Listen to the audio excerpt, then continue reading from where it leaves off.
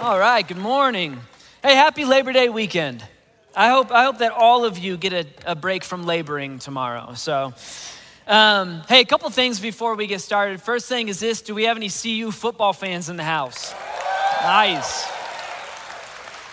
Nice. So I grew up in the 90s in Dallas, back when the Dallas Cowboys were like Troy Aikman and Michael Irvin and Emmitt Smith and Deion Sanders. And so Coach Prime and I, we go way back, you know.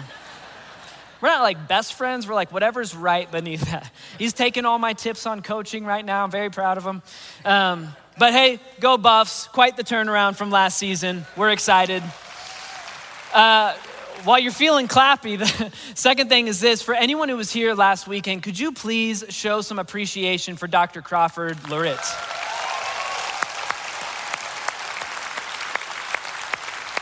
I've been lucky enough to see Dr. Crawford teach a couple times. Every single time he blows me away. Like, we're very lucky to have him. So Dr. Crawford, if you're watching online right now, thank you so much for giving us some of your time. Okay, here's what we're gonna do today, all right? So next weekend, Jim is gonna kick off a brand new series. If you've been keeping up over the last few weeks, you know that what we've been talking about, what we're gonna continue talking about, is this idea that you and I are in a spiritual battle. There's this spiritual battle going on all around us, and even more than that, Christians, you and I, are commanded to take part in it. Okay, but before we jump back into another series on that next week, we're gonna take a time out today to just answer a question together. It's something that I believe that we need to get figured out right now if we're ever gonna be able to continue talking about this spiritual battle stuff without feeling defeated. Okay, and here's the question I've got. It's basically this: if there really is a spiritual battle going on, and if you and I are commanded to take part in it, well, then that makes us technically, in a sense, like warriors, right? And if we stick with that image and you stick with that metaphor, the question I want to answer today is this: what does it look like to be a mighty warrior, like a mighty spiritual warrior? Because after all, that's the only kind of warrior you would ever want to be. You would want to be a mighty warrior. That's not a word we use very often, mighty. So let me kind of explain. All this talk about spiritual battle and about being warriors and stuff, for me, it calls to mind war movies, right? I love war movies, especially when they're true to the history, because I'm like a history geek and nerd. But all of us have seen war movies, and you know that in a war movie, the hero is always a mighty warrior, right? The hero's not the deserter.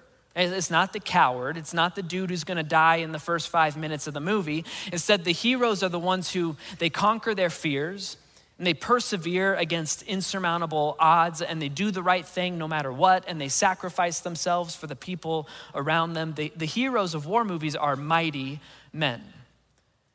So take Saving Private Ryan, for example. It's my favorite war movie. I don't care how cliche that sounds. The hero in that movie is Captain Miller. That's Tom Hanks's character. And if you've seen the movie, you know he checks all the boxes of a mighty hero, a mighty warrior, right? He conquers his fears. So all those scenes of him where he's got to like steady his shaking hands. He overcomes insurmountable odds, a rescue mission behind enemy lines. He does the right thing no matter what. He stands up above the cynicism of his men. And then in the end, spoiler alert, he sacrifices his life to complete his mission, which was, drumroll, to save Private Ryan, right? In that movie, Captain Miller is a mighty warrior. And that's what we think of when we think of mighty warriors. Right, and so here we are in this room right now, and for the last month, we've talked about how there's a spiritual battle going on, and we're commanded to like pick a side and jump into the action. We're commanded, in a sense, to become spiritual warriors. And for some of us, that just fits with how you're naturally wired anyway. And so you're pumped when you hear stuff like that, right? Like you're ready to shout out a battle cry and charge, even if you're not sure what direction to charge yet. Like you like that kind of idea and you're into it. But then for others of us, this whole concept of a spiritual battle, it makes us feel uncomfortable, makes us feel uneasy. And for some of us, it makes us feel defeated. If you're anything like me, the reason we feel defeated is because we know that warriors, at least the ones that are worth their salt, we know that warriors are mighty, and we ourselves don't feel very spiritually mighty.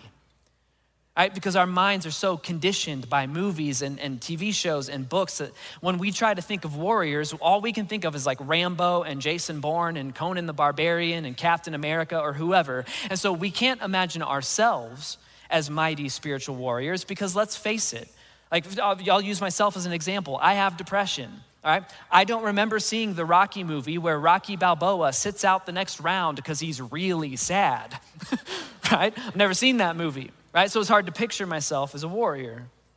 For others of us, we write ourselves off because we don't feel like we have a heroic story, right? We don't have that dramatic life change story. We don't have that story. It was like I was an addict or having all these affairs, or I was like a wanted criminal on the lam, and then I met Jesus and my life changed. For a lot of us, it just seems we've kind of got like boring, mundane, run-of-the-mill lives, and so we're not sure what we have to offer other people. The point is that for some of us, we just feel defeated even before we've jumped into the battle, right? We took inventory of our lives, like when we looked at our depression or anxiety or the overwhelming moral failures and sin in our lives, or we've looked at the skeletons that so far we've managed to keep in the closet of our life. We look at our family heritage and our upbringing or our mundane stories, and we just assume that we aren't the mighty spiritual warrior type. That's for other people, right? That's for pastors and missionaries and Bible professors and martyrs and saints, but it's not for us.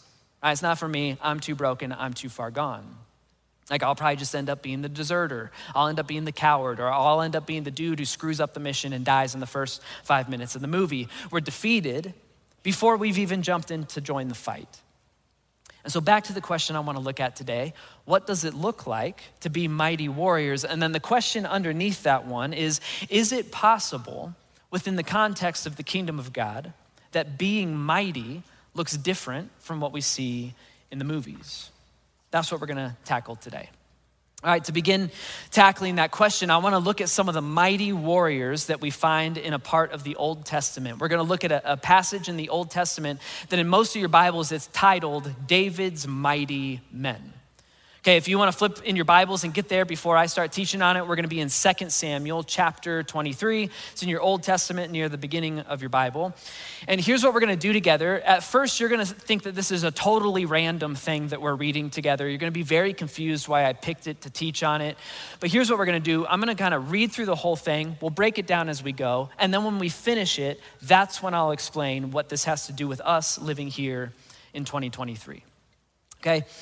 To give us a little bit of context for what we're about to read, this passage is found at the very, very end of the story of King David's life. Okay, like David and Goliath, King David. And the passage is tucked right in between stuff about his death. So right before it, we hear David's final words on his deathbed.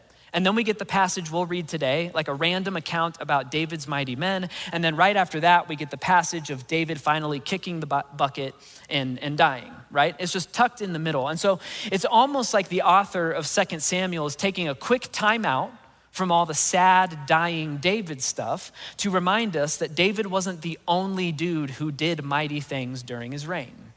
The author takes a time out to give us a summary of the other mighty men that David had surrounded himself with. In the passage, you'll see it reads like a Cliff's Notes on one of the coolest war histories I could ever imagine being written. Like every time I read David's mighty men, I find myself wishing that there was an entire book written about each one of these guys, because as you can see, as you're about to see, these guys are tough dudes. Okay? So we're gonna kick it off. It'll seem random at first. We'll explain it at the end. We're gonna kick it off in 2 Samuel chapter 23, verse 8, which goes like this. These are the names of David's mighty men. Okay, Josheb-Basshebeth, a Tahkemonite, was chief of the three. He raised his spear against 800 men whom he killed in one encounter. All right, so right off the bat, I know what you're thinking. You're very impressed because you're like, how did you learn to properly pronounce all of these Bible names? And the truth is I never learned that. So I'm just gonna butcher these names. Forgive me, I'm good at different stuff. But so in this first verse, we learn that there's Josheb-Basshebeth. We'll just call him Josh for right now, okay? He was like one of the chief 3 top dogs of David's mighty men. We learned that one time Josh fought a battle against 800 men, just himself and his spear.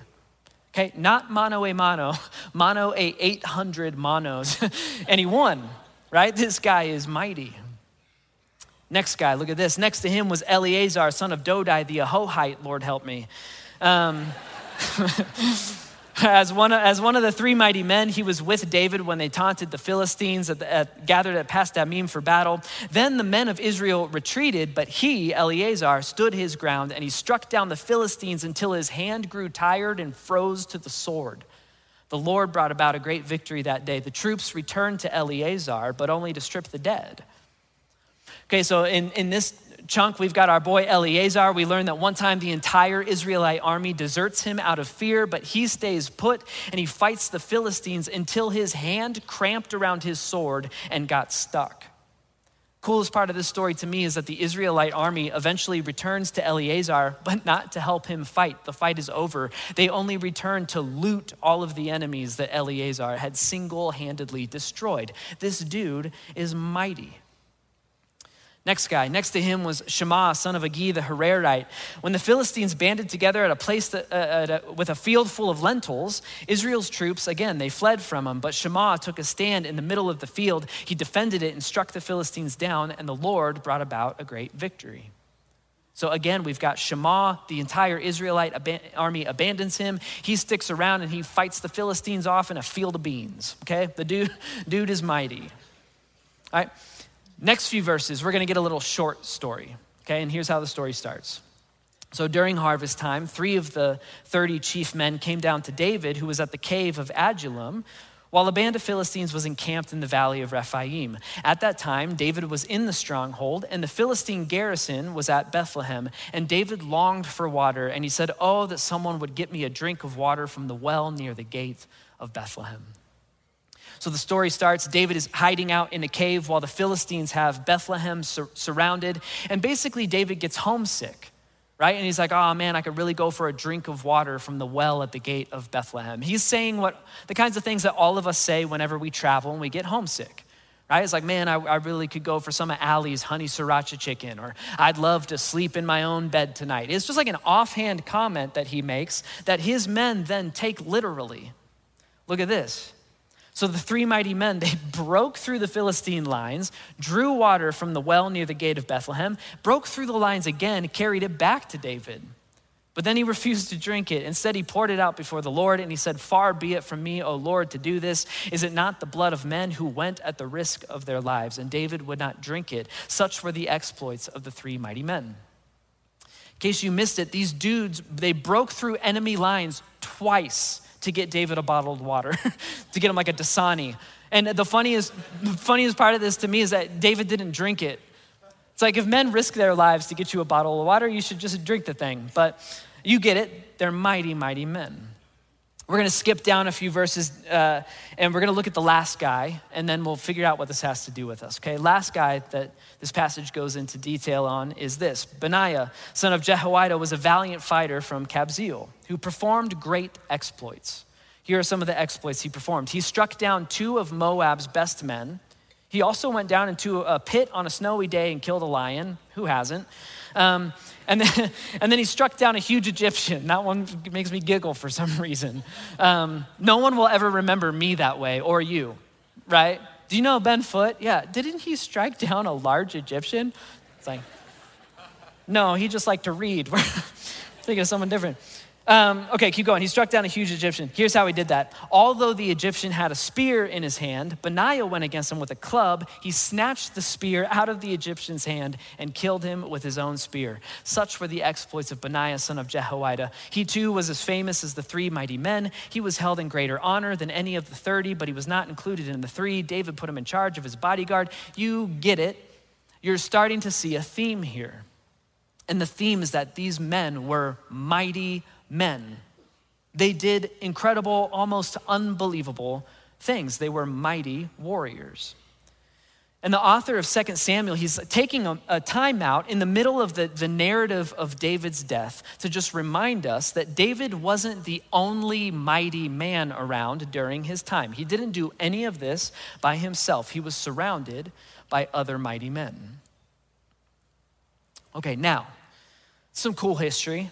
We got to read some cool snippets of great battles and mighty men. But again, it's like it feels totally random. And what's the point, right? Like, what does any of this have to do with our real lives here today in 2023?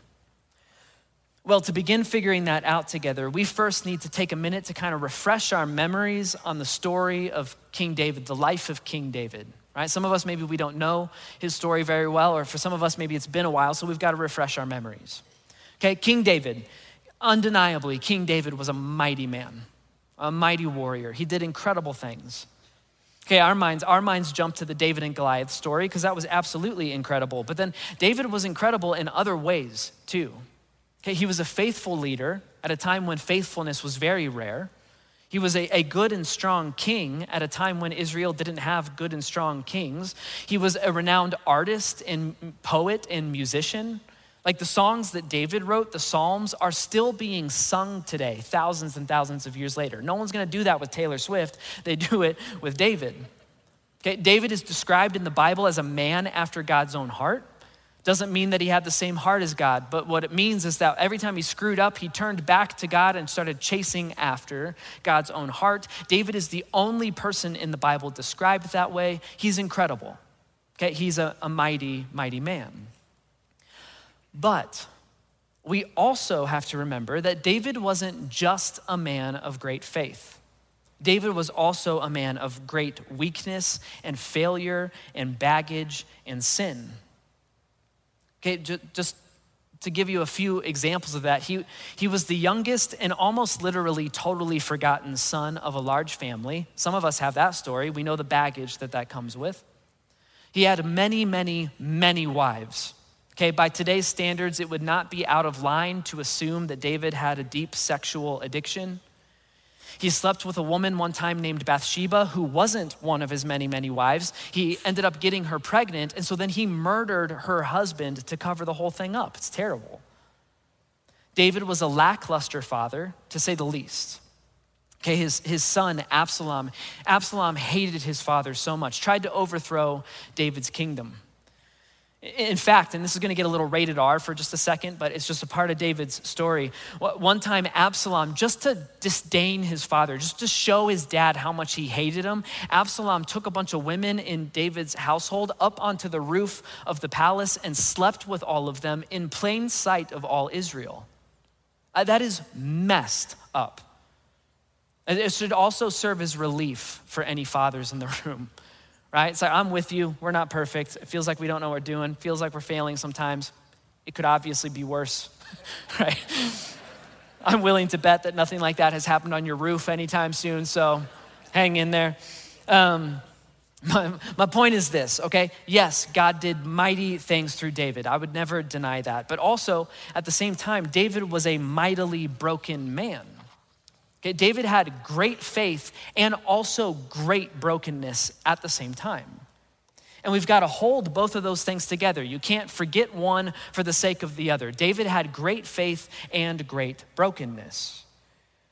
One of my absolute pet peeves, it drives me totally insane, is whenever pastors or Christians, they take men and women from the Bible and they try to turn them into flawless heroes.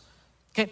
There is only one hero in the Bible. His name is Jesus, okay? No one else in the Bible. I don't care who you name, okay? Abraham, Noah, Jacob, Joseph, Moses, David, Solomon, Jeremiah, Peter, Paul, Matthew, Mark, Luke, and John. I don't care who you name. No one else in the Bible is a hero. If you think that, you haven't done your reading. It's just not the case. No one else in the Bible is a hero. No one else in the Bible is perfect. Why? Because the Bible is largely a book of history, not myth. And there's just not been any flawless heroes, save for Jesus Christ himself, over the course of all of history. It just hasn't happened. In fact, in the Bible, it's almost the total opposite. Everyone else in the Bible, they are messed up. Okay, they make our lives look like clean as a whistle.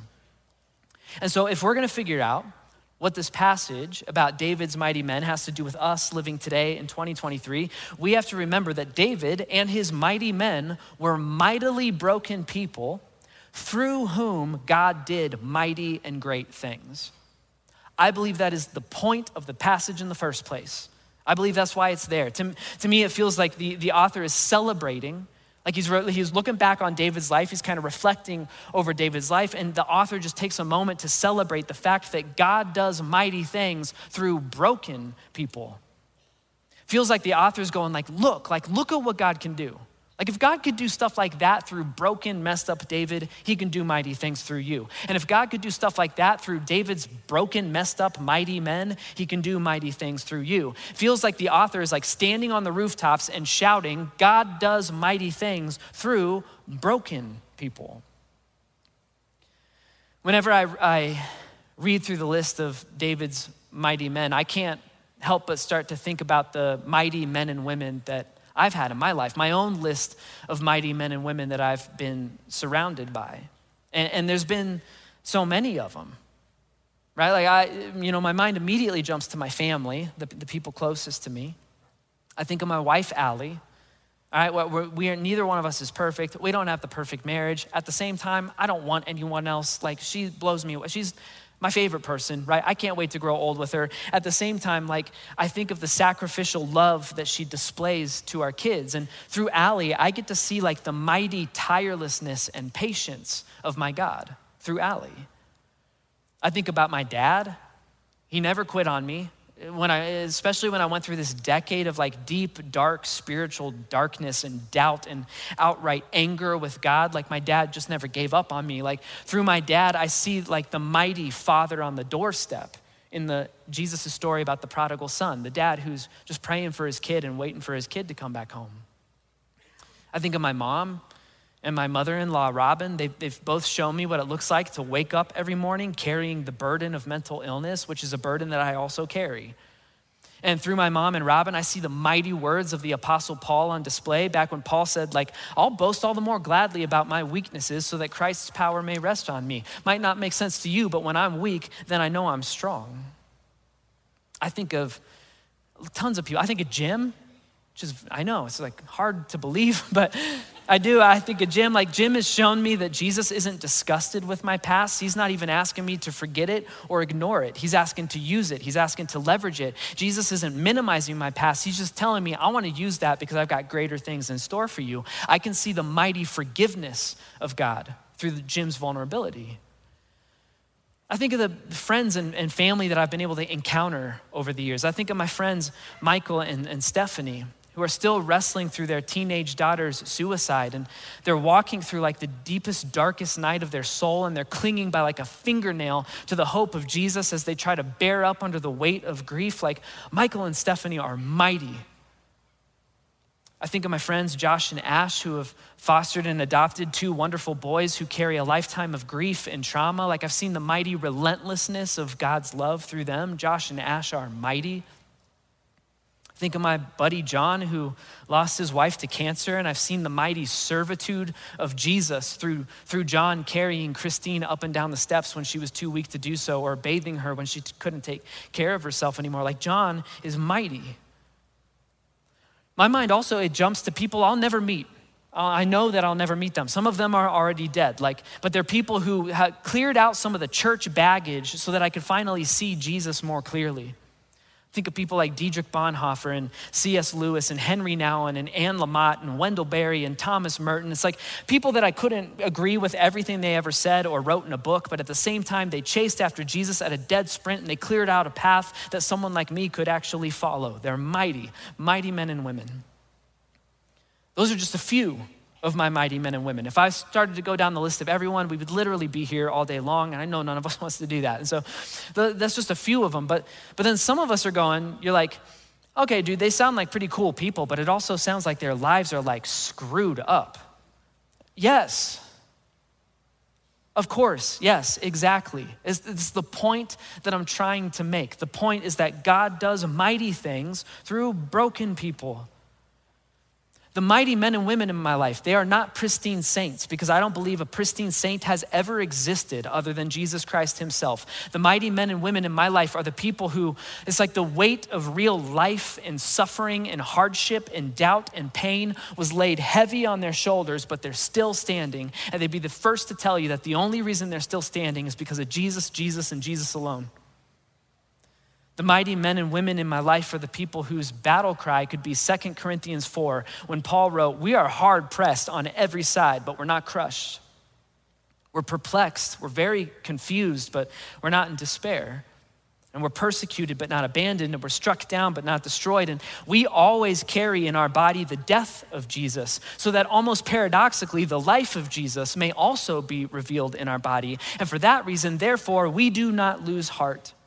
Though outwardly we are wasting away." From the outside looking in, it doesn't look like we're doing too well. We know the truth. We know that inwardly we're being renewed day by day by day. That's mighty. David can keep his mighty men who slayed their hundreds. I'll keep mine. Who are your mighty men and women?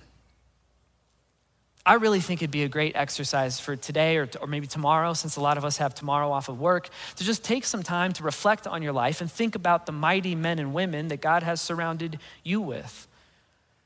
Maybe take some time to just pick up the phone and call them and say thank you. But here's what you're gonna find.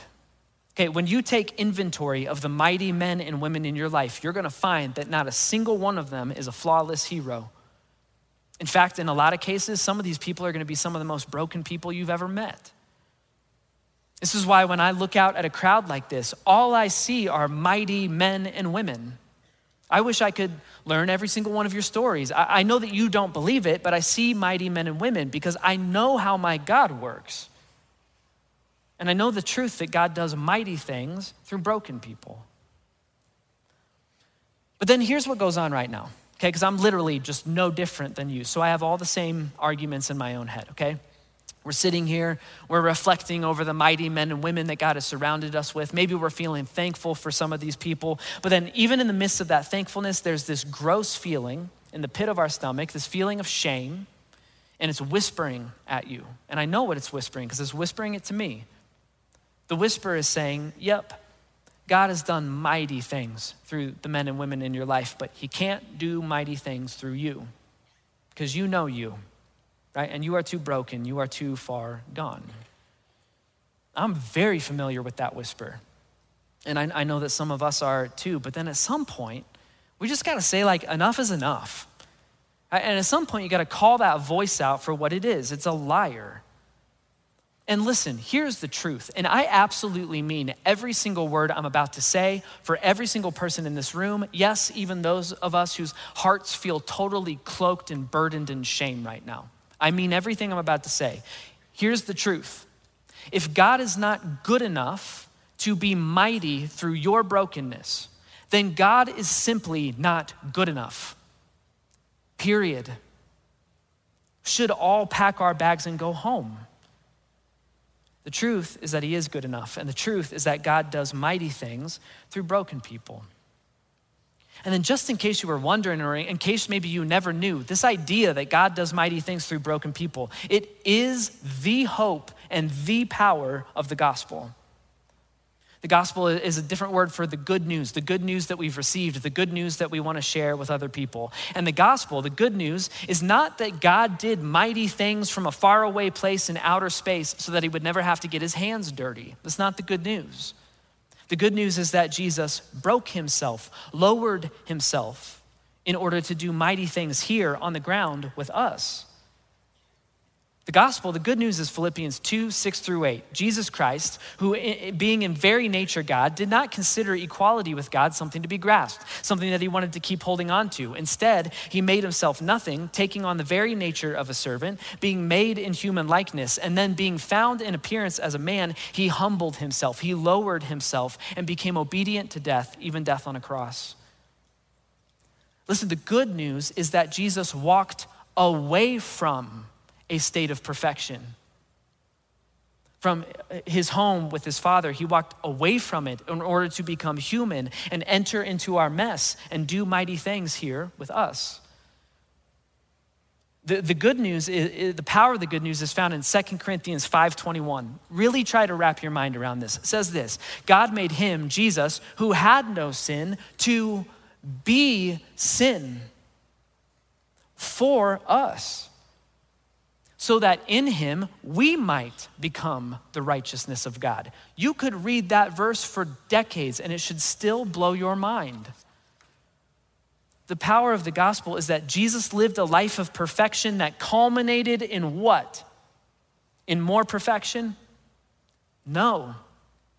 He lived a life that culminated in being tainted by the sin of the world, yours and mine, so that sin could be nailed to a cross and put to death forever. Like the climax of history, the moment that Christians have put all of our hope and our faith and our trust in, the pinnacle of Jesus' mission and purpose on earth was not perfection. The pinnacle was Jesus hanging alone on a cross, burdened by the weight of the sin of the world, crying out to a silent Father, my God, why have you forsaken me? Why did you forget me? The mightiest act of all of history, displayed through, accomplished through brokenness. Listen, for some of us, this is not what we picked up from the church that we grew up in or whatever, but it is the truth. Listen, the power of the gospel was not displayed to us through the typical story of a mighty hero. The good news of Jesus is way more backwards and upside down and way more beautiful than that. Instead, the power of the gospel is displayed to us through a backwoods, no-name, destitute Palestinian Jew who was born on the wrong side of the tracks. Everyone thought he was an illegitimate child, but he claimed to be the Son of God. And the power of the gospel is displayed to us through his life, Jesus' life, which, in case you didn't know, is a life that is marked by humility and servitude and hardship and suffering and deep loneliness and temptation and obedience. An obedience that eventually led him to a cross where Jesus was absolutely broken. It's only after all of that.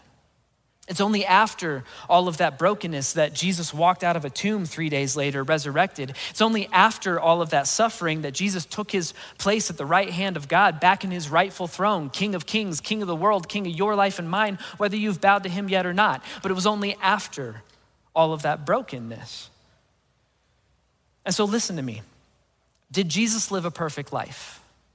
Yes, he was the only one to ever do it. He's the only one who will ever do it. That's not the only reason Christians worship him. We bow to Jesus because he chose to be absolutely broken for us on our behalf. Because again, listen to me, the power of the gospel is that God does mighty things through broken people, Jesus included, Jesus above all, broken on our behalf. And so then here's the $1 million question for us today. And the question is this: if God accomplished the mightiest act of all history through the breaking of his son Jesus, then why in the world do we think God is expecting us to be perfect? Why do we think that he's waiting around for us to clean up our acts and waiting around for us to put ourselves back together and unbreak ourselves? Why do we disqualify ourselves from being mighty warriors? Why do we disqualify ourselves because of our depression or our anxiety or our failures and sin and our baggage and our trauma and our family history and our shame and our secrets and our fear and our worry? Like, why do we disqualify ourselves? Why have we convinced ourselves that God only does mighty things through flawless heroes?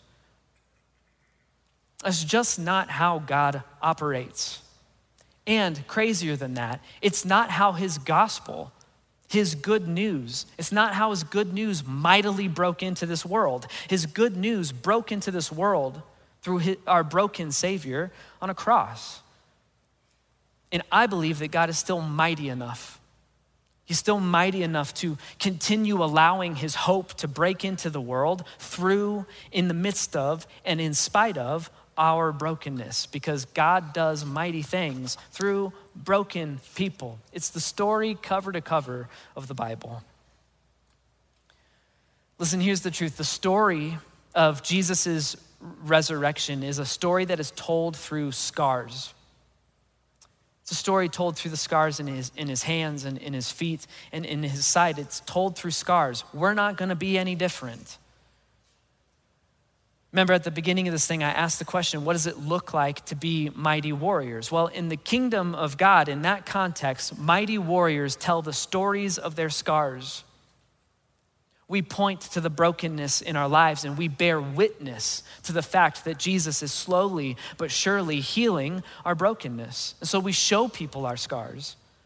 We show people our mental illness and our physical illness. We show people the greatest mistakes and failures of our lives so that they can learn from them. We show people our scars and we say, look at how Jesus is using my brokenness. If he can be mighty through me, he can be mighty through you. That is what it looks like to be a mighty warrior in the kingdom of God. It looks like facing the world around you and saying, I am mightily broken, but my God is mightier.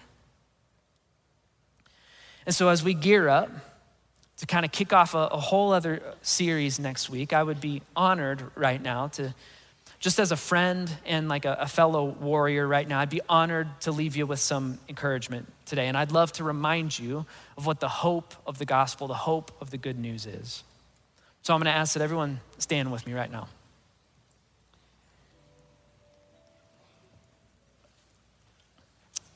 Some of you, maybe this is your first time and you didn't know the good news. Some of us, we just need to be reminded. But here's the power of the good news. The good news is the fact that God slayed giants through a broken, messed up man named David, and he is not done yet. He will slay your giants. He will slay my giants. He's gonna do it like he always did. He's gonna do it through broken people. Because God does mighty things through broken people. The good news is the fact that Jesus, he broke himself on our behalf. And then because of that sacrifice of Jesus, like you and I are now more than the sum of all of our sin and our mistakes and our baggage and our trauma. Those things were put to death. Like our shame was nailed to a cross. You really don't have to carry it anymore. You and I are now sons and daughters of the living God. The good news is the fact that our lives point to Jesus, not because we've never been broken. That's a lie. Our lives point to Jesus because we are broken and he loves us anyway. That is the story that we have to share with the world. Like Jesus wants to show the entire world that he does not quit on his people. How is he gonna do that? He's gonna do that by proving and showing that he has not quit on people like us. Broken, messed up people like you and me. So Flatirons, don't be defeated as we continue next week into this next series where we start talking about this battle that we're a part of. In the midst of all that, please don't forget and don't ever let go of the good news. Because the good news is that your scars don't cover up your stories. The good news is that your stories are told through your scars. And the good news is that you are not too far gone. And that is because our God is far too good. And the good news is that for as long as God continues to do mighty things through broken people, I promise you, he can do mighty things through you. Let's pray. God, I thank you for who you are. God, you're not asking for our perfection. You were perfect on our behalf, and you're not asking for us to clean up your lives. You're telling us that slowly but surely you want to clean up that mess with us. God, you're just saying that we're not too far gone. We're not too broken. We're not too messed up. We're not disqualified. Like you constantly tell us that over and over and over again, and we constantly find reasons to believe that that could be true for every single other person in the room except for us. God, teach us some truth. God, give us just a touch, just like even just a taste of your true, genuine grace today. You're so amazing. And you look at us and you say, I am more than prepared to be mighty through you. Not because you've cleaned up your act and gotten stuff together, but because you are broken. And I do mighty things through broken people. God, for the next few minutes as we sing this next song, we're just gonna worship you and we're gonna reflect on how good you are. And we're gonna reflect on this idea that you've just been running after us. You've been chasing after us. God, help us to kind of abandon ourselves into your arms and surrender ourselves into your arms and to quit trying this nonstop like chase after perfection and instead to just abandon ourselves into your arms and let your grace move in and through us. God, I love you so much.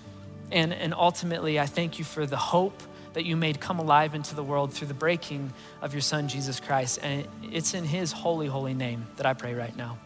Amen.